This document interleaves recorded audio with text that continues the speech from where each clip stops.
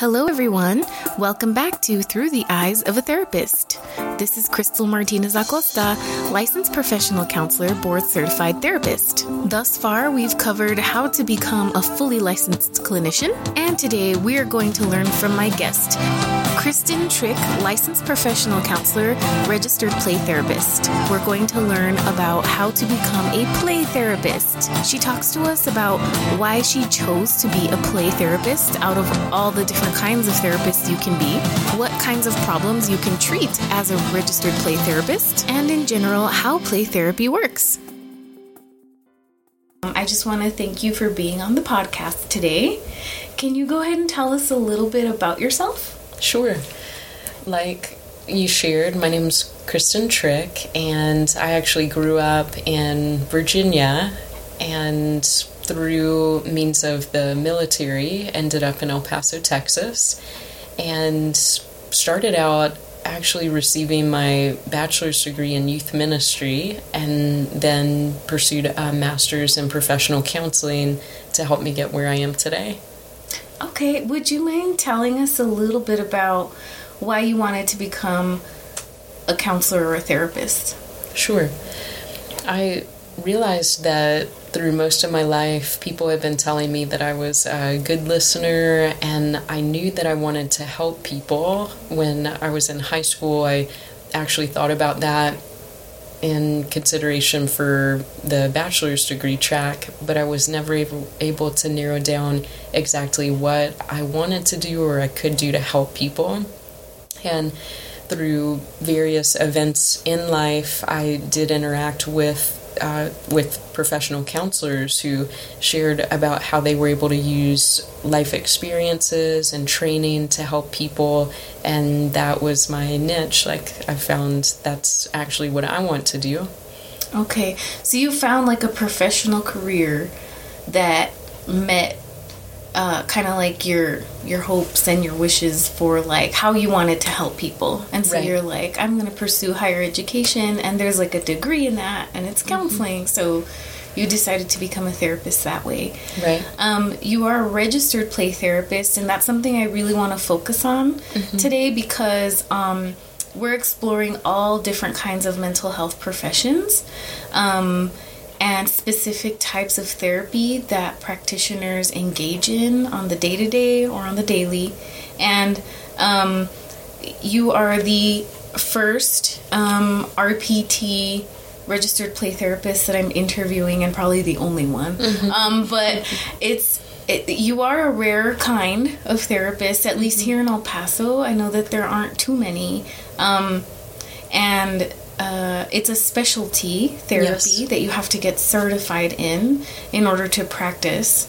So can you talk to us a little bit about the process of becoming an RPT? What would people have to do to end up with this registration apart from their license? Absolutely. In order to become a registered play therapist, a practitioner has to have their independent practice license, be independently certified to practice therapy. And you're right, a person needs to pursue a lot of advanced training in the area of play therapy. Standards have changed slightly, so listeners are encouraged to look at the A4PT website. That's A and then the number 4pt.org to receive the most updated standards. When I received my RPT within the past 2 years, what was required was at least 350 hours of in vivo play therapy experience with clients, 100 hours of advanced training, so continuing education units, and then at least 50 supervision hours with the RPTS. So in total, at least 500 hours were spent specifically towards learning about and practicing play therapy. Okay, so can you be an LCSW and get your RPT? Or yes. Okay, so you can have, as long as you're independently licensed somehow, so even licensed marriage and family therapists? Yes. Okay, so LMFTs, LCSWs, and licensed professional counselors can pursue the RPT. Yes. And so after you're fully licensed, you have to have, so in addition to those 3,000 hours that it takes to be fully licensed, you have to have another 500 hours in this specialty area. You can actually start taking the CEU courses during your LPC intern hours or during your non-independently licensed hours and count them towards the RPT. Oh, okay. So if this is something you know for sure you want to pursue, and I'd imagine that takes like some focus in the beginning when you're provisionally licensed to be able to say like, I want to be an RPT, so let me start now. Yes. Okay, so then you can start kind of collecting hours as you're an LPC intern. Could you also be an LMSW pursuing your LCSW? I'm not as familiar with that profession with those standards, so I encourage listeners to check with the boards if they are an LMSW, but for LPCs, yes. Okay, so for LPCs, yes. And you have to have a separate supervisor, which you said is an RPTS. Yes. Okay, so that would be a registered play therapy supervisor. Yes. Which is a separate designation that's kind of a level up, right, from RPTs. Yes. Okay. Those supervisors have accrued many more supervision hours and far more experience and continuing education hours than the RPT. Yeah, I can imagine. It sounds like a lot of work. Can you tell us why you decided to go ahead and become an RPT? What was it about play therapy that you thought, like, this is something worth pursuing, that extra dedication and those... You know, you had to, like, go after... I remember when you were going through it, like, you would go after your 40-hour-a-week job and, like, still continue to get your hours for the RPT. So you have to be super dedicated. Yes. So what was it about this modality of treatment that you were like, okay, I'm going to do this? I worked for a few years in a psychiatric hospital setting, predominantly with children, 5 to 10-year-olds. And what I realized working with them is that the cognitive behavioral therapy would not work, that my sessions for group time were over in maybe 10 minutes, and I had a 45-minute slot for group to fill. I remember trying to use worksheets, trying to find creative games to play with them, but it just did not click therapeutically for them. And I had received some training in play therapy from my LPCS supervisor and chose to complete a 40-hour introduction to play therapy training held here in town in El Paso. And through learning about play therapy and actually getting to do a practicum with 2 different clients in that training, I saw this is the way to connect with kids. This is the way to understand them and to help them heal therapeutically. So I pursued RPT training because I realized it worked, that there wasn't a better way to connect with kids and to do my job effectively with them. Yeah. So it sounds like you were looking for a way to connect therapeutically with a kid and have the purpose of your interaction be meaningful and healing versus like, we're just gonna play a game or I mean, not that when you play with a therapist in a session it's just playing, right? Because I'm sure there's some therapeutic element, but I think like maybe the path to healing is a little bit more direct with play therapy.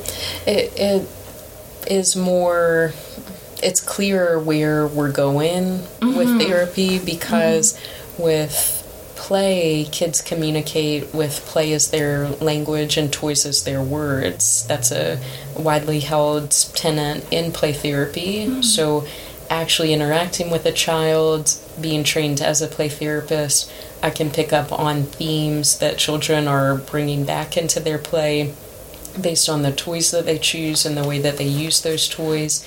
I can understand a lot more about that child and what's going on with them than I would if I simply asked them questions, like in talk therapy.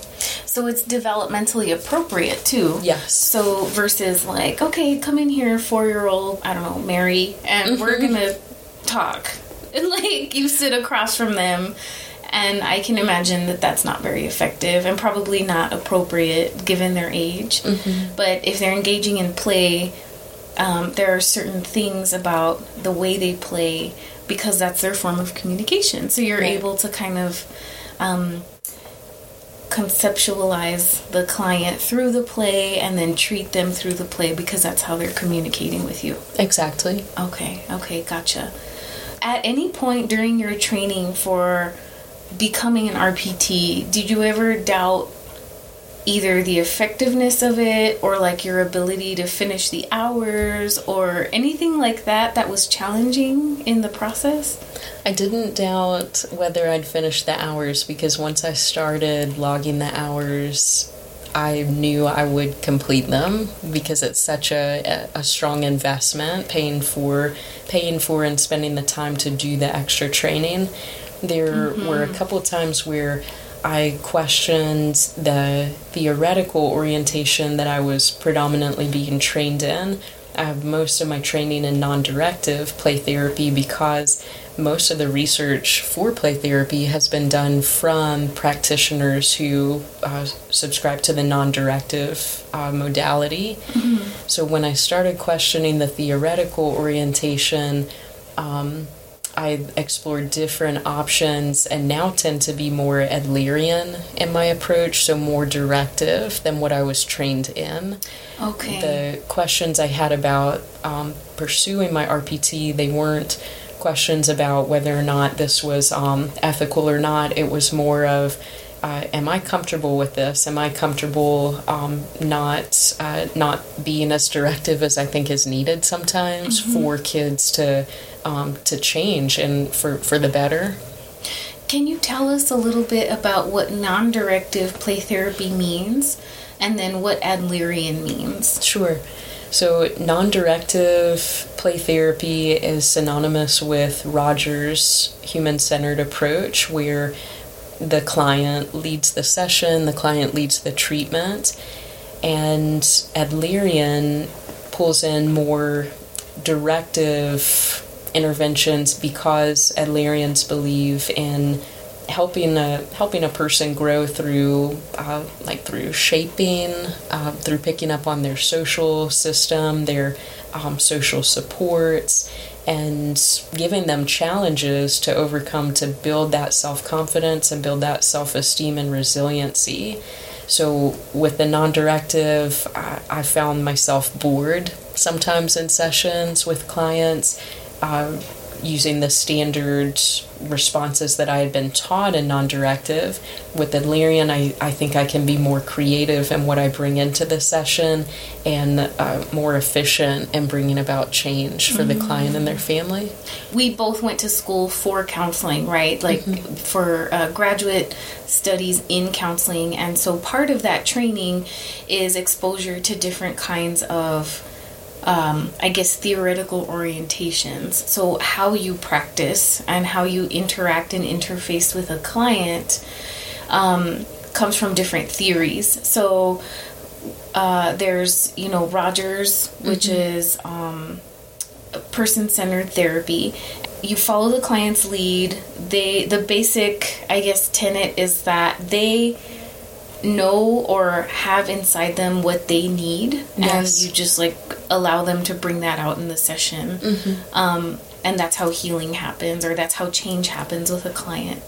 And so with Adlerian, I was trained in Adlerian when I was in graduate school as well, but it's interesting to hear how kind of I call them quote unquote basic theoretical orientations that I think people should be familiar with when they go through training to become a counselor. It mixes with play therapy. Right. So I wonder how that happens. Is that, maybe this isn't the episode for that, but I just wonder, how did you discover that you wanted to take the Adlerian play therapy approach versus because I only thought there was like one kind of play therapy, which was like person-centered. So I'm like, oh, interesting. Like, where'd that come from? I guess is my question. What really drew my attention to start exploring other theoretical orientations was working with kids in the hospital setting and realizing that the standard non-directive response of empathizing, you want to do that, but, and then setting the limit, that it just wasn't working. It wasn't very effective, and I don't think it was appropriate for kids who were being aggressive to other kids or to property. There are different play therapy approaches besides Adlerian as well. There's cognitive behavioral, there's Jung as well. Jungian, yeah. Yes, Jungian play therapy. There are different options even within the play therapy world.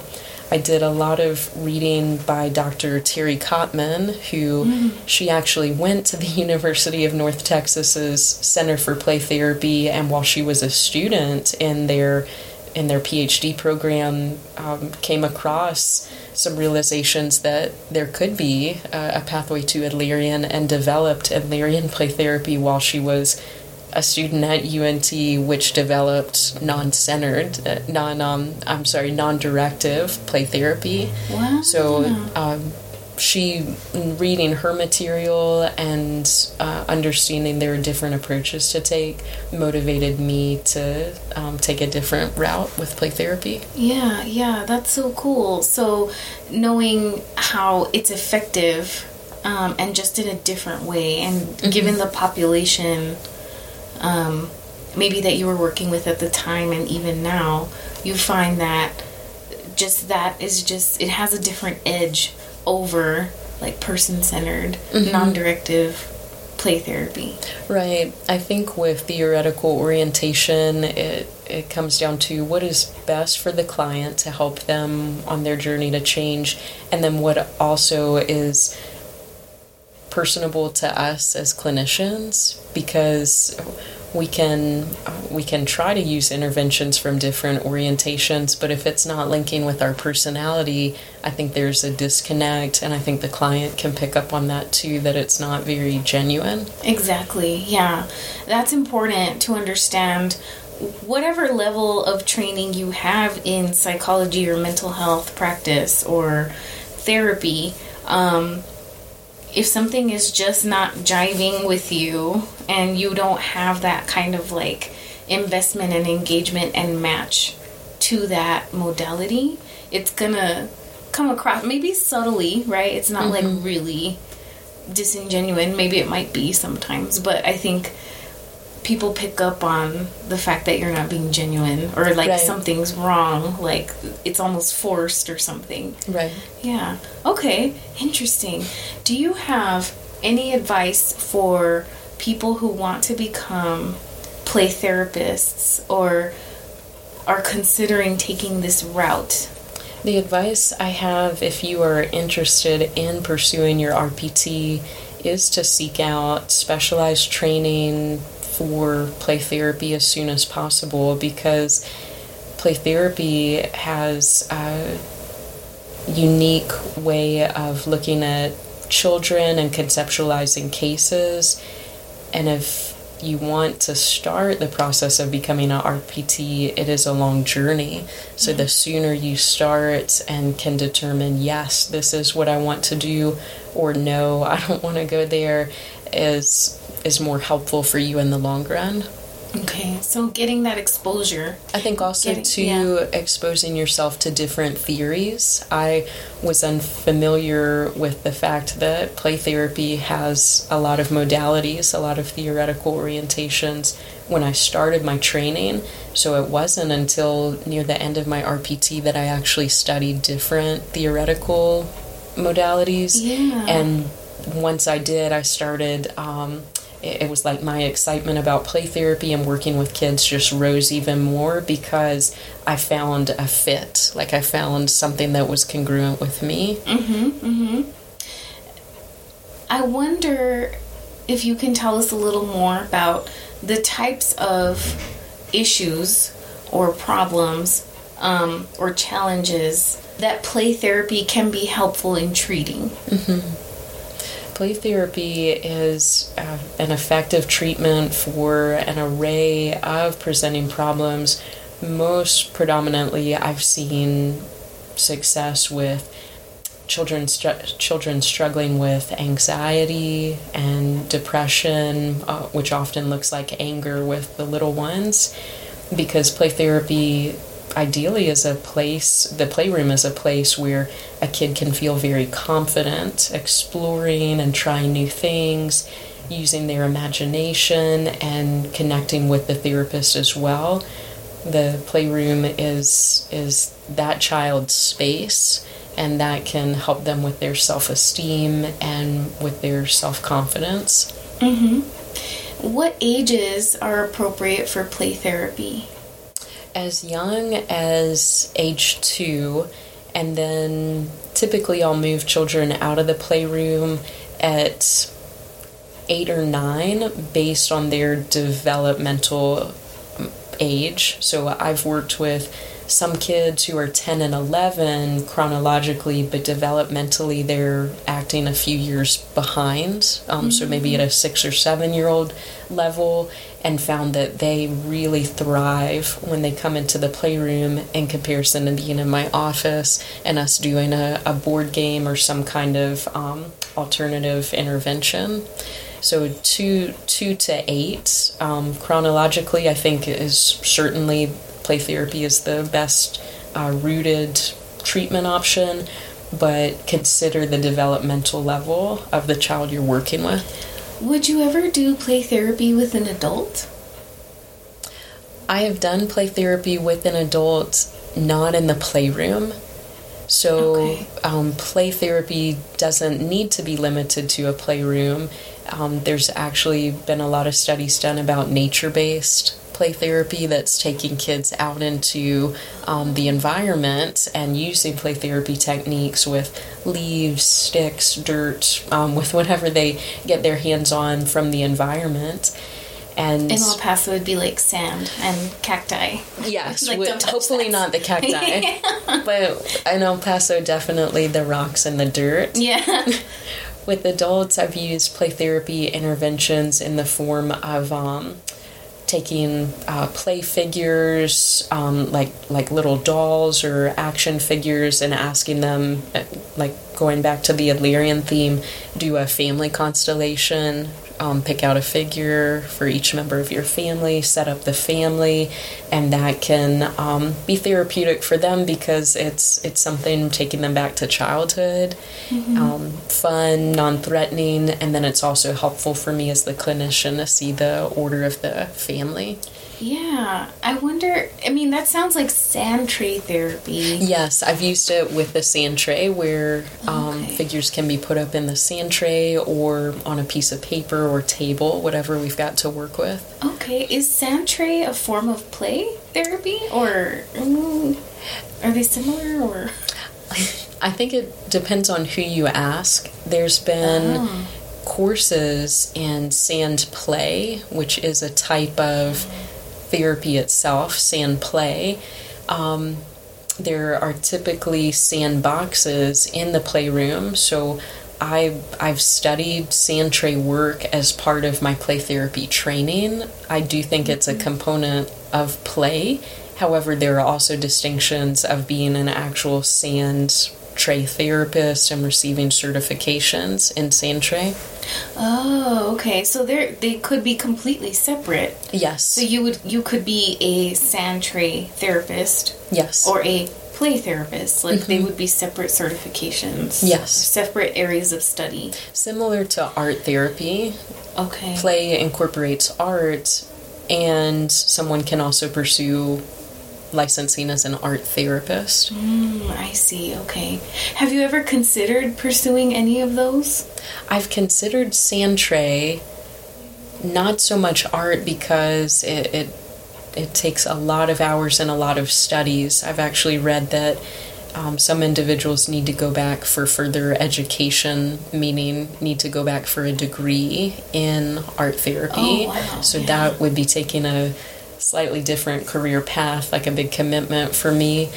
Looking into Santray training, there is a fabulous place in New Mexico. I think it's within 2 hours away from El Paso, that a practitioner opens their home to train people in Santray modalities. I've looked into those trainings and that certification, but am prioritizing training and treating post-traumatic stress like EMDR, PCIT, those modalities more so.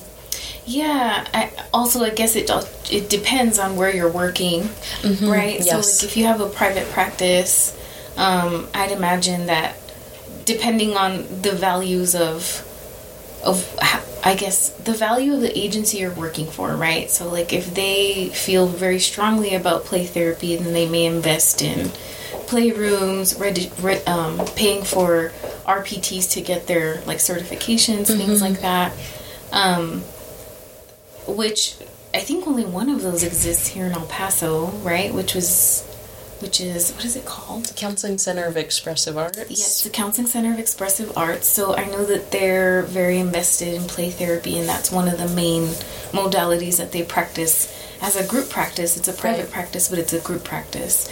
And then also the one that is stealing you away from the guidance center, just kidding, is Sawyer, right? Sawyer Behavioral Health. Sawyer Behavioral Health. And I assume that that's also a place where they practice a lot of play therapy? Yes, Okay. we actually have a Santray and art room, so we have those two modalities as well, in addition to a playroom. And myself, the owner of the practice, and then another provider, we're all RPTs, so there are 3 registered play therapists on site there. Oh, okay, very good. So what is next for you? Do you think that you would want to become an RPTS, or do you want to pursue other kinds of certifications, or what is it that you imagine yourself doing in the future? Right now, I'm in a state of waiting because I am hopeful for a PhD program to be involved in within the next year. And pending on that outcome, that'll give me more clarity about where to go from here. But thinking broadly, I really want to figure out ways to help kids in the foster care system and who have been adopted. So maybe a pursuit of RPTS to help with providing trainings for foster care agencies, or collaborating with parents who have adopted in order to bring play therapy into the homes or into shelters so that kids can experience the calming effects of play therapy as they deal with tough transitions. What is it about that population that is special to you, or why do you see yourself working with that population, I guess? I see myself working with that population because it amazes me how many kids do not have consistent care from their biological family, how many have actually been removed from their biological families because of maltreatment, neglect, abuse, whatnot. I saw in the movie recently Instant Family, and my passion for this population existed before the movie, but it's increased now because in the film you get to understand there are a lot of kids out there who just need positive adults to treat them in healthy and supportive ways. And the kids are involved in a system that's overwhelmed.